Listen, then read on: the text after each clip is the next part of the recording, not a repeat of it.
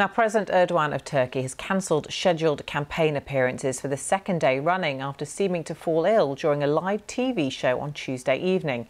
The programme went off air for 20 minutes, after which Erdogan apologised and said he had an upset stomach. Our senior correspondent Orla Guerin has more from Istanbul.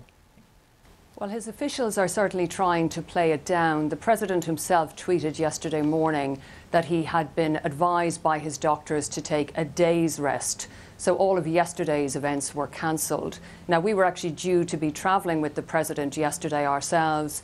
We were in Ankara on board a high-speed train, which he was supposed to inaugurate. We were all in our seats, and we were told at the very last minute that he would not be attending. So this was a late change to the plan. There were several rallies that he was due to attend yesterday. They all had to be carried out by other people in place of him. And then last night we got the announcement that he won't be attending in person this flagship event today, which is due to begin in about an hour and a half's time, and that is the inauguration of Turkey's first nuclear power plant. Instead of attending in person and presiding over that, he'll be attending by video link. We're told that the Russian leader, Vladimir Putin, will be doing the same. This was a Russian-built plant. But of course, all of this is critically important in terms of timing, because we have elections here in just about 2.5 weeks.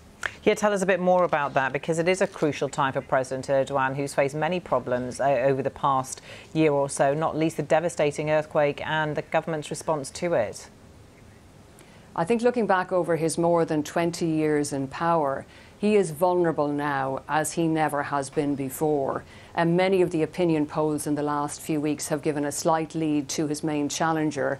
He's a secular candidate from a combined opposition alliance who's called Kemal Kılıçdaroğlu. Interestingly, he was one of the first people to wish the president a speedy recovery when news broke that he was unwell. But the polls are putting Kılıçdaroğlu ahead.